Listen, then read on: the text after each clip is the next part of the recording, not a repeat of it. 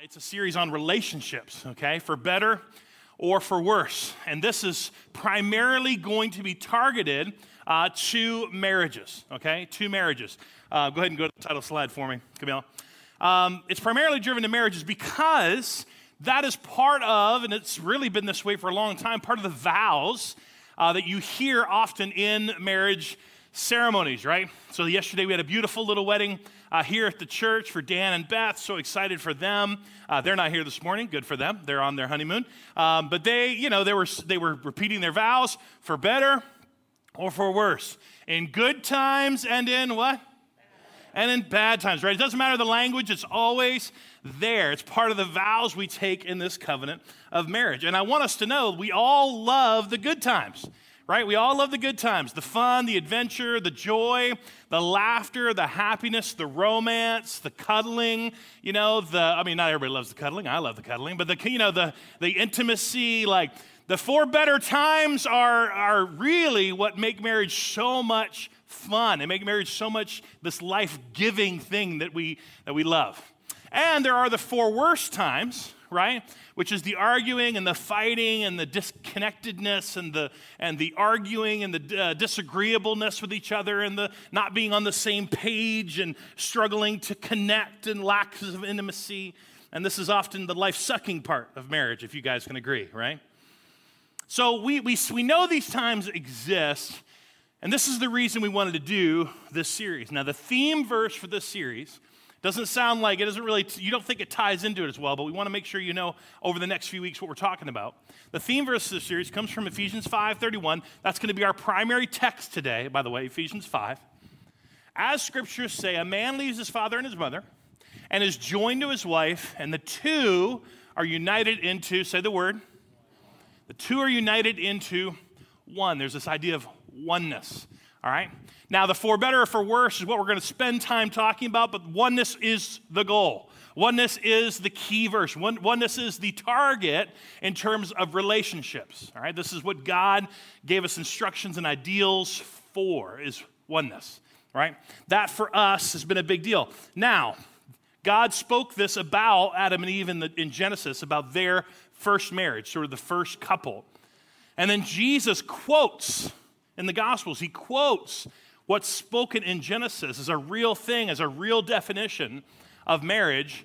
And then Peter and Paul and James, they spend time in the New Testament with the early church, writing the church, giving them more descriptors, giving them more handles, giving them more things to learn about marriage. So, talking about marriage to the church is not a brand new modern thing, right? It's been going on for a while. That's what even in the early church they were doing. I'm so happy to see a lot of young folks and students in the room. The earlier you get this, the better it's going to be. I'm just telling you, the earlier you get this, the better it's going to be for you. Hopefully you've had some great examples of marriages in your life. My wife and I last month, yeah, it is last month still. Okay, good. It's going so fast. Last month, we celebrated 27 years married. We were like 11 when we got married. It was really, really young, and we've had some great examples for us, and we've had some horrible examples too. And you can learn from horrible marriages, but you'd rather learn from really good, life-giving marriages in your life. What we know in terms of personally and kind of across the board, the reason we wanted to do this series is that 2020 wreaked havoc, right? It wreaked havoc on many marriages and relationships.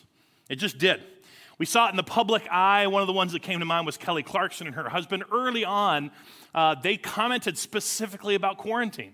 That, they were already struggling a little bit, but quarantine, or they went to a ranch or something like that, and, you think these people have all they have, and everything's great, but everything just sort of intensified. All the things they weren't dealing with well continued to be a problem, and they ended up separating. We have friends and close people that I know of that, kind of disappeared, which was kind of okay. Everybody sort of disappeared a little while for quarantine and safer at home and all that, but then all of a sudden, months later, they reemerge, and you find out, what do you mean you separated? What do you mean you're divorced? What happened? And something happened in the midst of that. And I'm just telling you, we see through conversations that 2020 and quarantine wasn't that great for everybody. It might have been great for you, But we find that now to be a little bit more of the exception than the rule.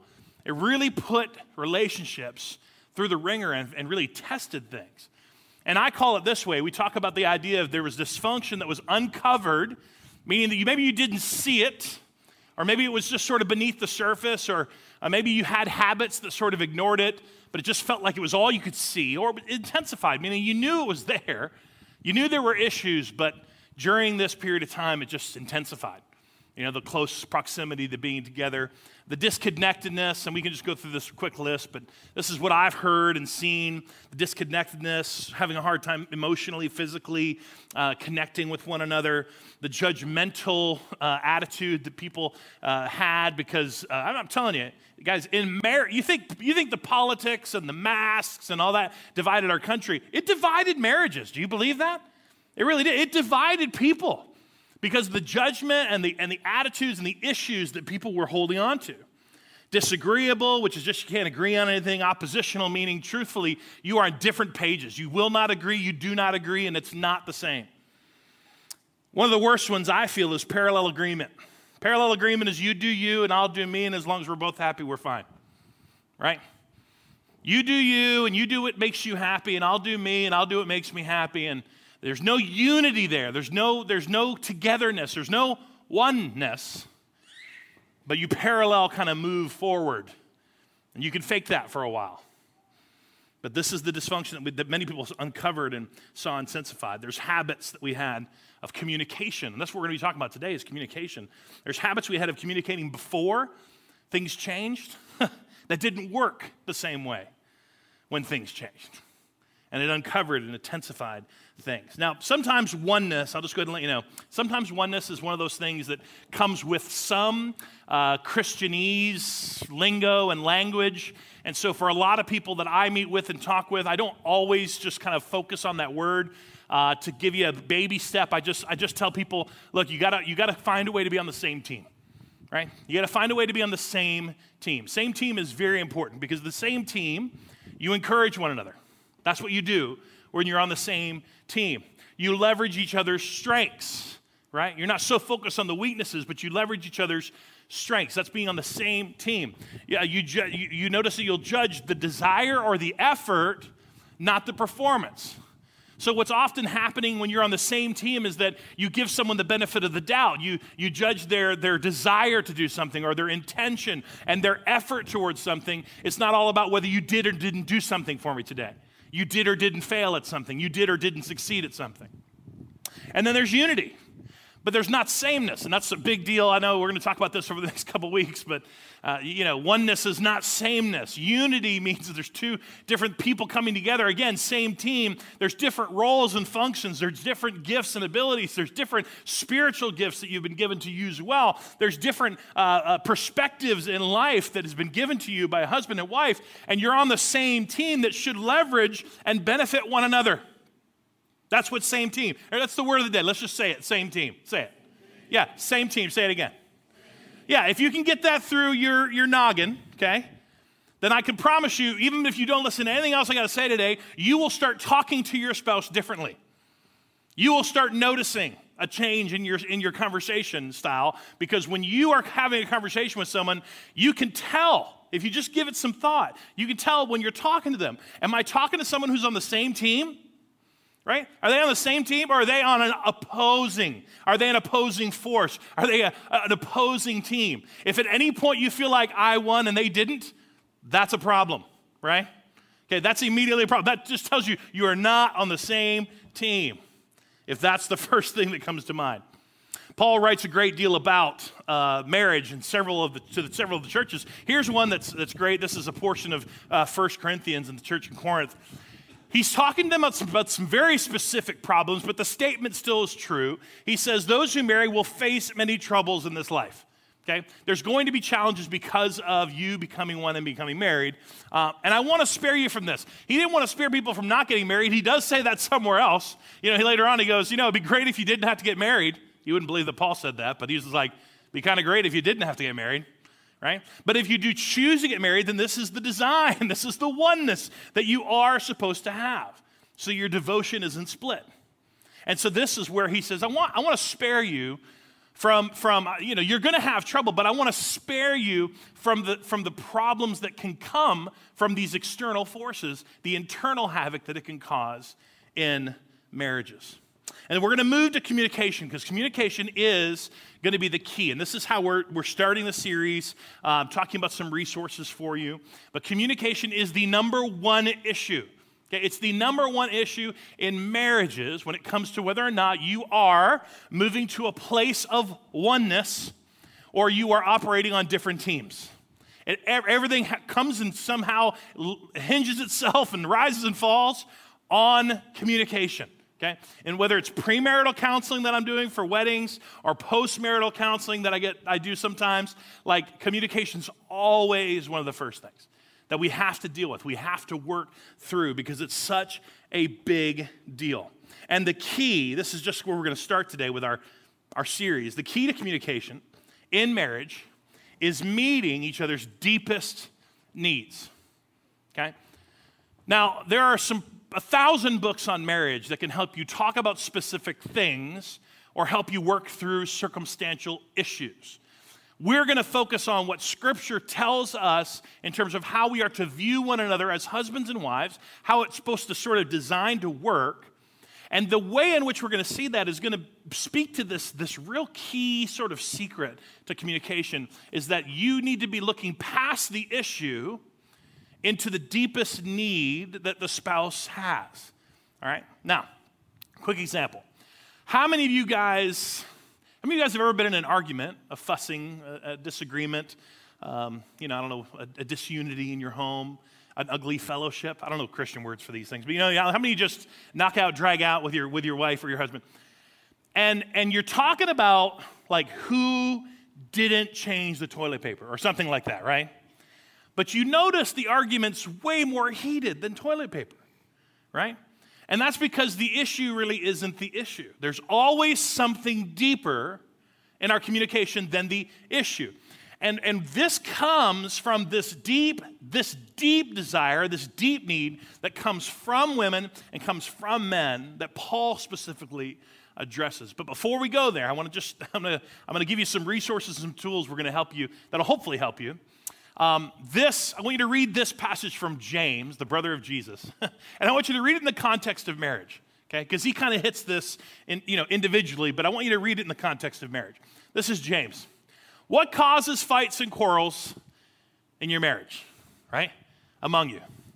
Don't they come from the desires that battle deep within you, right?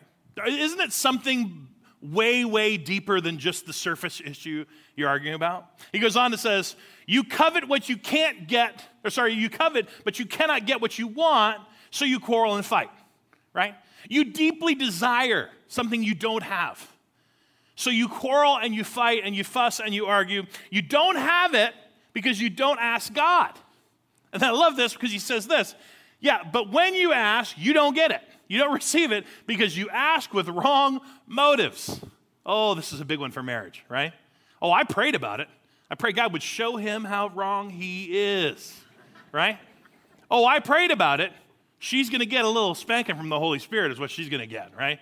I mean, it's one of those things where it's like, what causes these fights in you? There is a deep-seated need and desire of something you need and you covet and you want, but you can't get it. And so you fight and you fuss and you argue and you quarrel. And it causes disconnection and strife. And he goes on to say, you don't ask God, and even when you do ask, it's always with the wrong motive. It's so that you can win. He goes on to say that you may spend it on what you pleasure, what pleasures you. I mean, this is a big part of them just saying, like, this is just natural human interaction. But in our marriages, in our relationships, there are some really deep, deep needs that we discover in Scripture, and we see how it plays itself out in marriage. Now, I want to give you a quick resource before we dive into Ephesians 5.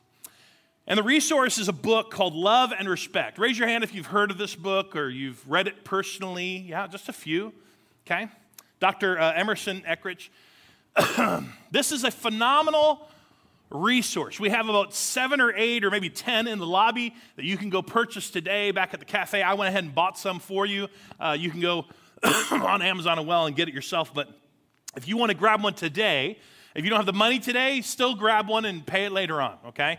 We want you to have the resource if you feel like it would be helpful to you. I'm going to pull a few things out from the book because he just has very easy to grab handles as he pulls from Ephesians 5 how this all works in light of communication. When he talks about this idea of communication failures and the dysfunction that many, many people have noticed last year in their marriage, he calls it the crazy cycle, okay? He calls it the crazy cycle.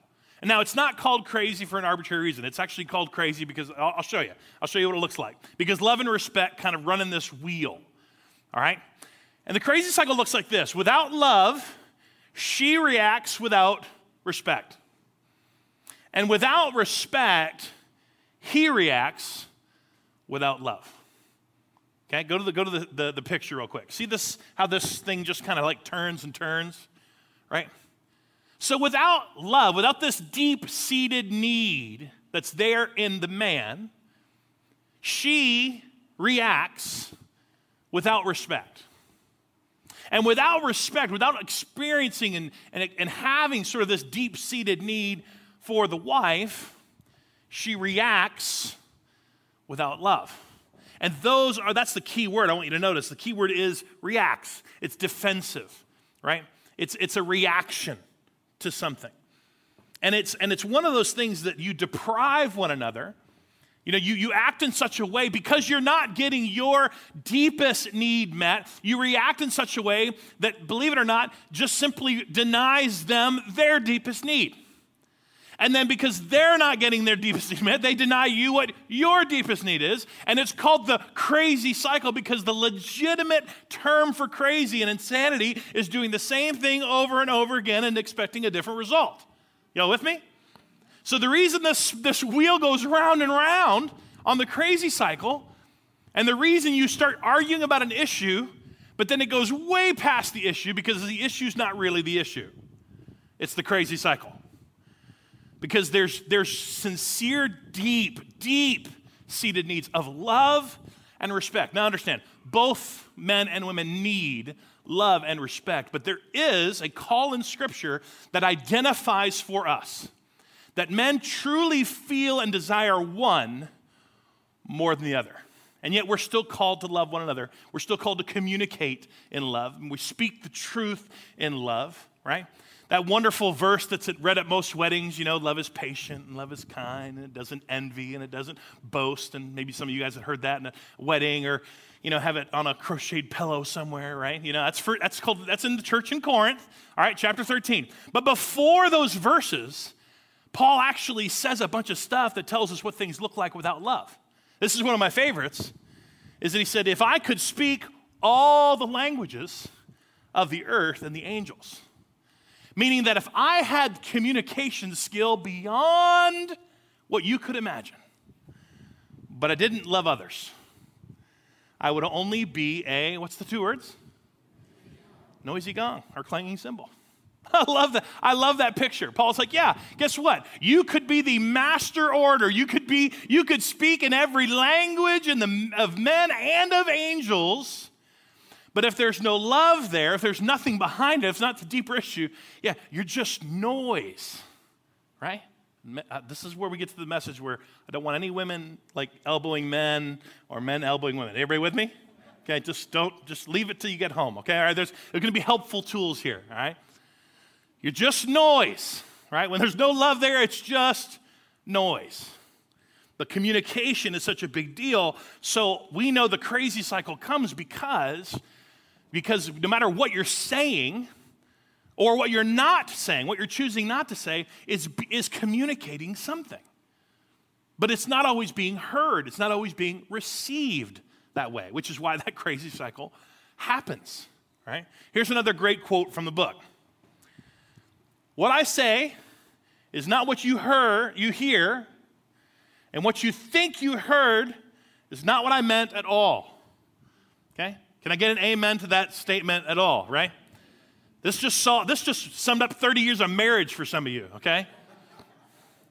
What I say is not what you hear. And what you think you heard is not what I meant at all. And this is the crazy cycle. This is what happens when husbands and wives are communicating. They are communicating. They're just not really communicating well. And it's just missing one another, just completely missing one another. And they are on this crazy cycle, if you will, this turning of not really understanding the need for the love and the need for respect that is wired within us to meet those needs in our communications so that we can get off the crazy train. We can get off the crazy cycle. Here's just a few things from the book, and then I'll jump into Ephesians 5 of what can set us off. Okay, and this is just to help you guys. You guys know this, but I'm just going to give you some tangible things. What puts him on the crazy cycle? Scolding. Now again, nobody elbow anybody, okay? Don't even look at your spouse right now, okay? Scolding, fussing, right? I mean, I listen, I get this, mom's been at home all day, been yelling at the kids. How many times have I told you not to touch that? Why did you drink that? Why did you do it? And then the husband comes home, and he didn't get something on the way home from work, and she just immediately goes, how many times have I told you to get something? How many times did it, and the scolding just happens because I've been scolding people all day. But this is a problem, right? It can really start this cycle. Fussing, the henpecking, if you will, the criticizing. Criticizing is always personal. Critically looking at something is a little bit different than criticizing. Criticizing is always going to have a personal bent to it. It's always going to have a personal target. Condemning, you're wrong. Complaining, right? Where it's an idea that nothing's ever right, nothing ever works, nothing's good, nothing's ever, complete. I added the wrong love language because sometimes this does cause us to kind of enter that crazy cycle because love languages are how we hear love and respect from each other. If you don't know that, that's a great resource. Go ahead and go to that book as well. This is from Chapman.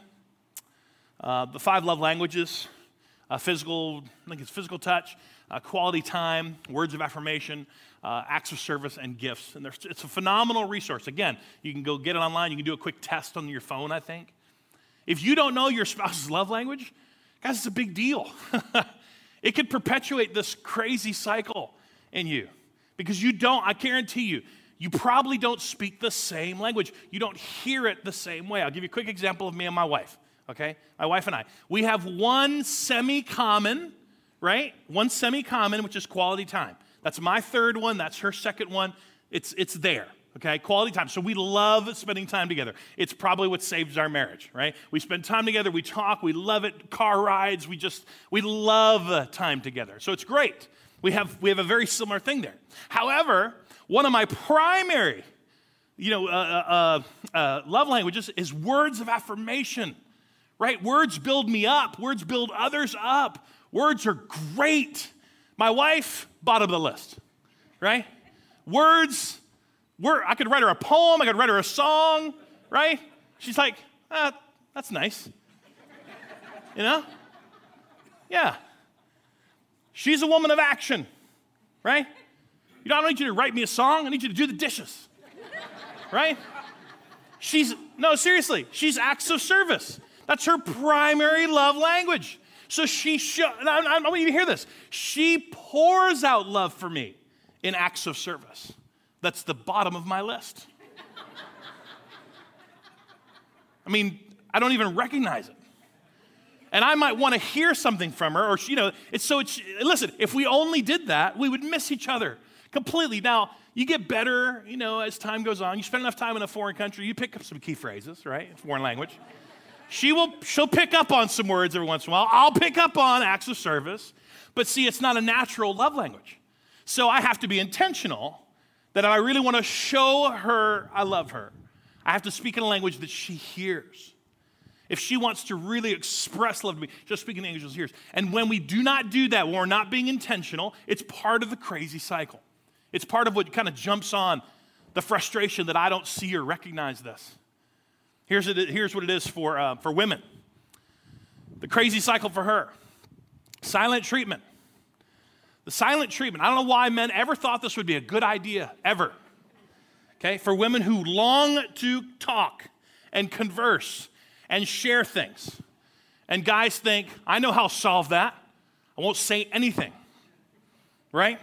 Shutting down the conversation, which is another one, because this usually happens when there's strife or arguments, and for the sake of what he feels like is safety to pull away from the conversation and not say anything that would get him in trouble or that he regrets, she thinks you're making ground with conversation, but then he pulls out and completely backs out of the conversation and shuts it down. Demeaning words. I know there's couples that love to argue and poke and have fun, but a lot of times, when you're not paying attention, you can say things that really bite, that are demeaning. Deflating generalizations. You always, you never. You guys know what I'm talking about? Like, that sends her off. It sends her off. Why? Because it's like you didn't recognize this morning. You didn't recognize a moment ago. You didn't recognize this. Dishonoring description is how you talk about your spouse to others. How you talk about her to others, and I'm telling you guys, can start the crazy cycle so fast. And again, the wrong love language. Now, this didn't come from just nowhere. Again, if you go to the book, this is just for you to have a helpful tool. 7,000 couples were interviewed and asked in strife, in arguments, in tough times. And their response was that over 80% of the men in that study, over 80% of the men acknowledged that they knew their wife loved them, but they were not actually sure if they respected them or liked them. 80%. Knew their wife loved them, but didn't really know if their wife respected them or even liked them. 75% of the women knew that their husband appreciated and liked them, but did not know and did not feel as if he really loved them. You guys with me? This is a big deal. And so we're going to go to Ephesians 5 because this is the heart of the text. This is the heart of where he gets all these helpful things from, because the Word of God is filled with charges about how we treat one another, how we should be communicating with one another. But Ephesians 5 does an amazing job of talking about these deep needs. What's the issue behind the issue in some of our communication dysfunction? And starts this way. Paul says that we need to submit to one another out of reverence for Christ. Now, he's speaking to the church. He's speaking to everyone. Mutual submission is just a natural part of what being a mature Christian looks like. But it starts the conversation for husbands and wives, and so it's a big deal when he starts this off and says, it's out of reverence for Christ that you who are made equal in worth and value in the image of God, given different roles and functions, there's a mutual submission for this oneness to happen. Out of reverence for Christ, you're going to submit to one another. Then he goes on. He says, for wives, this means submit to your husbands as unto the Lord. As you would submit to him, submitting to Christ, you're going to submit to your husband. Now, the word here, it's a Greek word, and it actually talks about strength under control. Okay, it's strength under control. It does not indicate weakness. I want everybody to hear that. Okay, this idea of submission being weakness really isn't true. Weak things don't have to submit. You just run right over them. Okay? It's strength under control. It's the idea of a horse that can trample you with its front legs and kick you to the moon with its back legs, okay? Actually bending. It's strength under control. So there's this word with this deep meaning that says, I want you to submit to your husbands, the strength under control, as you would unto the Lord. And he goes on, says, for husbands, the head of the wife, as Christ is the head of the church. He's the savior of the body, the church, talking about roles and functions. And then he says, as the church submits to Christ, so you wives should submit to your husbands. What's the two words? Okay, ladies, read it loud, okay? What's the two words? In everything. Okay, now, we're going to discuss why that's hard in just a minute, okay? We're going to discuss, I know. We'll discuss that in a minute. Let's keep going to the men. For husbands, this means to love your wives, just as Christ loved the church. He gave up his life for her to make her holy and clean, washed by the cleansing of God's word. He did all this to present her to himself as a glorious church without spot or wrinkle or any other blemish. Instead, she will be holy and without fault. In the same way, husbands ought to love their wives as they love their own bodies. For a man who loves his wife actually shows love for himself. He's talking about the benefit of this. He says, no one hates his own body. He feeds it. He cares for it, just as Christ cares for the church. And he goes on to say, as we as members of one body, the scriptures say, right, a man leaves his father and mother. This is the leaving and cleaving, right? And is joined to his wife, and the two are united into one. So it flows from the man's role and the man's call to love into this picture of what it looks like in marriage for the man to leave and to join his wife and then become one. And then it goes on to say this. It's a great mystery, but it is the illustration of the way Christ and the church are one. Did you know that your marriage is supposed to be a testimony of Christ in your life? That's your marriage. Your marriage is supposed to be like part of your testimony about the greatness of God, about the amazing God we serve and love, because the picture of oneness, the picture of a husband and wife coming together, guys, that's the picture of Christ and the church. And he goes, it is a mystery, because God's the one who has to make it work. But it's the illustration, it's the example. So this is the key. Again, I say, each man, read the 2 words out loud, must love. Each man must love his wife as he loves himself, and the wife, say it, must respect her husband. Boy, that summary sentence is sort of the last words, if you will, on the subject in terms of how important these deep-seated things are. That even in our communication, even when it comes to how we talk to one another, whether we're opposing teams or same team, like, it makes a big difference when we're trying to communicate in such a way that reaches the deepest felt need they have to feel loved, to feel respected, and to not be on that crazy cycle. 2 things just to give you, again, out of that verse. The must in that last sentence is a big deal from a standpoint of we read Scripture oftentimes from was this descriptive or was this prescriptive? Was this a command that Jesus gave us, or was this something that was sort of describing what would be great about this? Paul's giving this like descriptor of how a woman should and how a man should, and the last words are the command because the must is the imperative.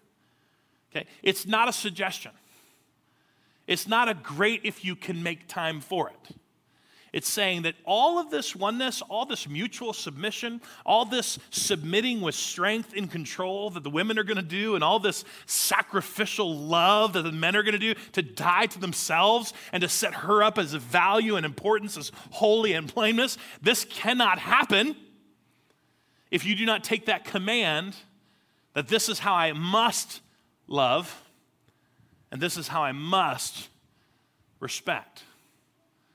And that's a whole different cycle that we move into. I'm going to give you a quick statement before I go into this, the way the cycle looks. But the statement is this, and this was one that is found in the book. And it's a summary of, at least for me, I like things simple. It's a summary of those words that sometimes hard to get my mind around about sacrificial love and what does it look like and how does it feel and, But here's the statement. She, speaking of the wife, she is to be cherished as first importance, right? This idea of loving her, must love her, is that she should be cherished as the first in importance. And he is to be honored as the first among equals. He is to be honored as the first among equals. What does that mean?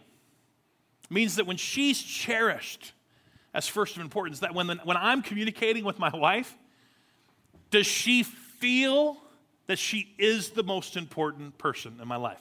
Does she feel like when we communicate that her importance is elevated above all things? Or does she feel like my job is elevated above all things? Or does she feel like the children are elevated above all things? Or does she feel like my hobbies are elevated above all? Or does she feel like what I want to do is elevated above all things? Because those are the things that would help her feel that sacrificial love. She wants to be, that cherish is to be a first in importance. Not that everything gets thrown away, right? That doesn't mean that other things aren't important, but you ladies, just nod your head if you agree with me. You just want to be first in importance, right? It means a lot. And men and women, we're not going to have this argument about who's more or what. We are made equal in worth and value in the image of God. It's been a settled thing. I don't know why people are still arguing about it. It's been pretty settled for a while. 6,000 years, actually. We're the ones who keep messing it up. But as far as God's concerned, we are equals. Equal in the sight of God. This role and function that God has placed on men to lead and to be the first in the household, and this opportunity for women to submit, strength under control, is something that honors him. It is something that shows respect. Ladies, I don't know how else to explain this to you, but your husband, for you to get out of the way, for you to take a step in control, to say we are equal, but you can be first, is an honoring thing. It will breathe more respect into his life than you could possibly imagine. To be the first among equals, to be the first in importance. This is just a summary way of helping you understand. Ephesians 5 is putting all of this out there to help us understand that there is another path we can be on of loving each other and respecting one another. And they call it the energizing cycle. I'll go through it very quickly. It's the energizing cycle. His love motivates her respect. Her respect motivates his love. Go to the words. This is just, I want you to see the difference in the words. It's not defensive. It's not a reaction. It's not like we're punting, right? This is an intentional choice. This is something that, because I'm choosing to love you, it motivates, it begins to mobilize her towards respect. And believe it or not, respect, her living out that first among equals is going to mobilize. It's going to motivate his love. And round and round and round and round she goes. And instead of this crazy cycle, insanity, just doing the same thing over and over and over again, thinking we're going to get something different, this is the actual thing that works. Where she respects and he loves and respects, and she loves and respects, and it's this constant back and forth, and that just turns and energizes life-giving to a relationship. Now, what kind of love and respect are we talking about? It's easy. It's real simple. It's unconditional love, and it's unconditional respect. Doesn't that sound easy? Isn't that great? No big deal. And isn't it funny how one of those things we can all kind of agree with, even though it's really hard to do, and one of those things just sounds dumb, right? Ladies, I'm talking specifically to you. Like unconditional love, we're all like, yes, absolutely, there should be no conditions. Unconditional respect, that's dumb. That sounds like an oxymoron. That's two words that don't make any sense going together. No, that's what Ephesians 5 is talking about. It's talking about that as unto the Lord, in reverence for Christ, you must love your wife as you love him, which is where the unconditional comes from. And you are to respect as unto the Lord, to submit as unto the Lord, in reverence for Christ. You submit because it's him, which is why it's unconditional. Which is really hard. It's really hard.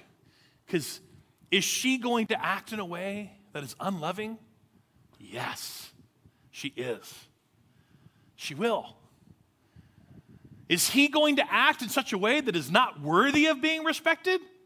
Yeah, he is. He's not always going to do the right thing and to make the right choice and behave the right way, and yet the call to respect is still there. Because unto Christ do I do this, not unto whether or not you're worthy of it.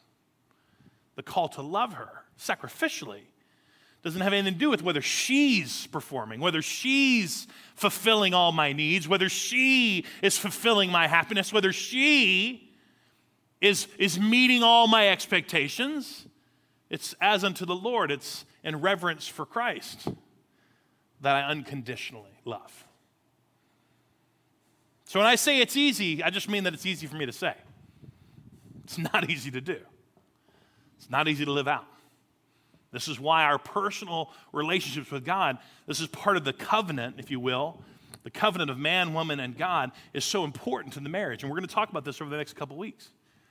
That this covenant relies so heavily on our individual relationships with God in order to make marriage work, in order to make this unconditional love a possibility, in order to make unconditional respect a possibility in your life. So that you don't have to constantly drift to the crazy cycle, which all of us are going to do. You can choose this energizing cycle. You can choose love and respect in such a way that motivates him, that motivates her, that motivates him, that motivates her. It's not easy. I'm not saying that. But it is possible. It is possible. We're going to talk about this in the next few weeks.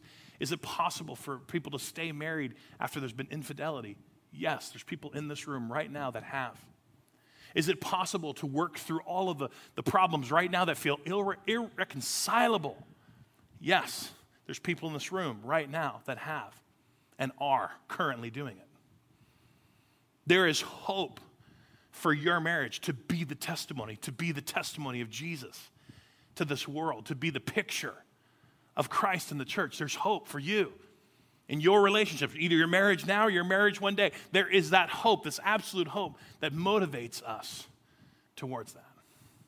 Here's two quick things to give you again.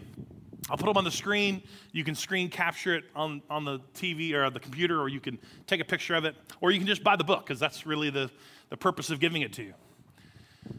Scripture's filled with how we do this. And he gives a few acronyms for ladies, for women.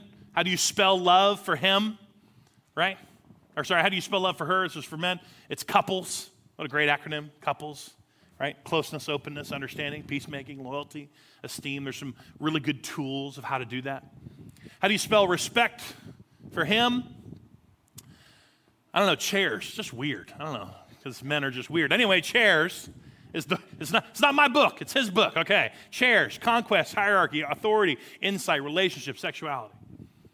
There's elements of this that you can read through and understand. There's ways in which you can help kind of spur your imagination and spur your action of how you want to share that love for one another. But just to make it simple again for me today, I want to just bring you back to that idea of being on the same team. I want you to think about it this week. I want you to recognize the crazy cycle when you see it, and I want you to work on what does it look like to be on the same team in communicating with one another. How can I best encourage my spouse? Show her love. Show him respect. How can we leverage each other's strengths? You know? How can I make sure that what happens internally, this judgment that happens internally, is really judging their best effort, giving them the benefit of the doubt, their effort, their desire, their effort. It's not just whether they did it or didn't do it. It's not just the checklist, right? How can I do that? How can we begin to be more unified? Not the same, because we don't need to be the same, but how can we be more unified? I want you to start working on that this week. And then today, over the series, I'm going to challenge you every week to do something, okay? This is for the married couples in the room. I want you to challenge you every week to do something. This is going to come to you every week. I want you to go into your most public forum you have. Maybe it's your small group. Probably it's going to be online. But I want you to publicly share what you love about your wife. And then mark a hashtag same team. I want you to publicly share why and what it is you respect about your husband. And over the next few weeks, I want everyone in your circles to wonder what's up. Why have you posted that about your wife? Why have you said that? Because I want my marriage to be a testimony of Jesus in my life. because I want to love and respect my spouse. So I want you to do it this week. Maybe it's going to be harder for some of you. Maybe some of you already have a thing in your head, but I want you to do it this week. And I want you to tell your spouse, okay? Don't hope they read it. Actually tell them what you said, right? I respect you because of this. I love you because of this. We are on the same team. Everybody say same team. We are on the same team. And guys, our goal is oneness in Jesus Christ. Let's pray together. Father God, thank you so much for the challenge of your word and for us to know that this is not an easy thing to strive for. Even what Paul challenged the church in Ephesus to do and to see isn't just like a cakewalk. If it was easy, everyone would be doing it. But God, you have, by your Holy Spirit, empowered your people to live in such a way that their marriage can be a beautiful testimony and picture of unconditional love and unconditional respect for one another as they are united into one. So God, that's my prayer. My prayer, yes, would you begin to heal the hearts today of marriages that are struggling? Would you begin to do a work today, and the people online and watching later and in the room today that their marriages, 2020 wreaked havoc and they're on their last thread. Would you begin the healing process today, individually and together? Put them in touch with a counselor, help them take next steps. But God, I'm also praying that our church, that your church, would begin to move in such a way and publicly proclaim in such a way the difference that our marriage makes in this world, the difference that a Christ-centered oneness in marriage will look like to others when we love and we respect one another the way you've called us to do. God, I pray that would be a testimony. I pray that it would spark conversations with friends online and people at work and close friends and relatives that would see us making efforts to be on the same team with our spouse and to see us grow as one. We thank you for this, Jesus, and we pray all this in your name. Amen.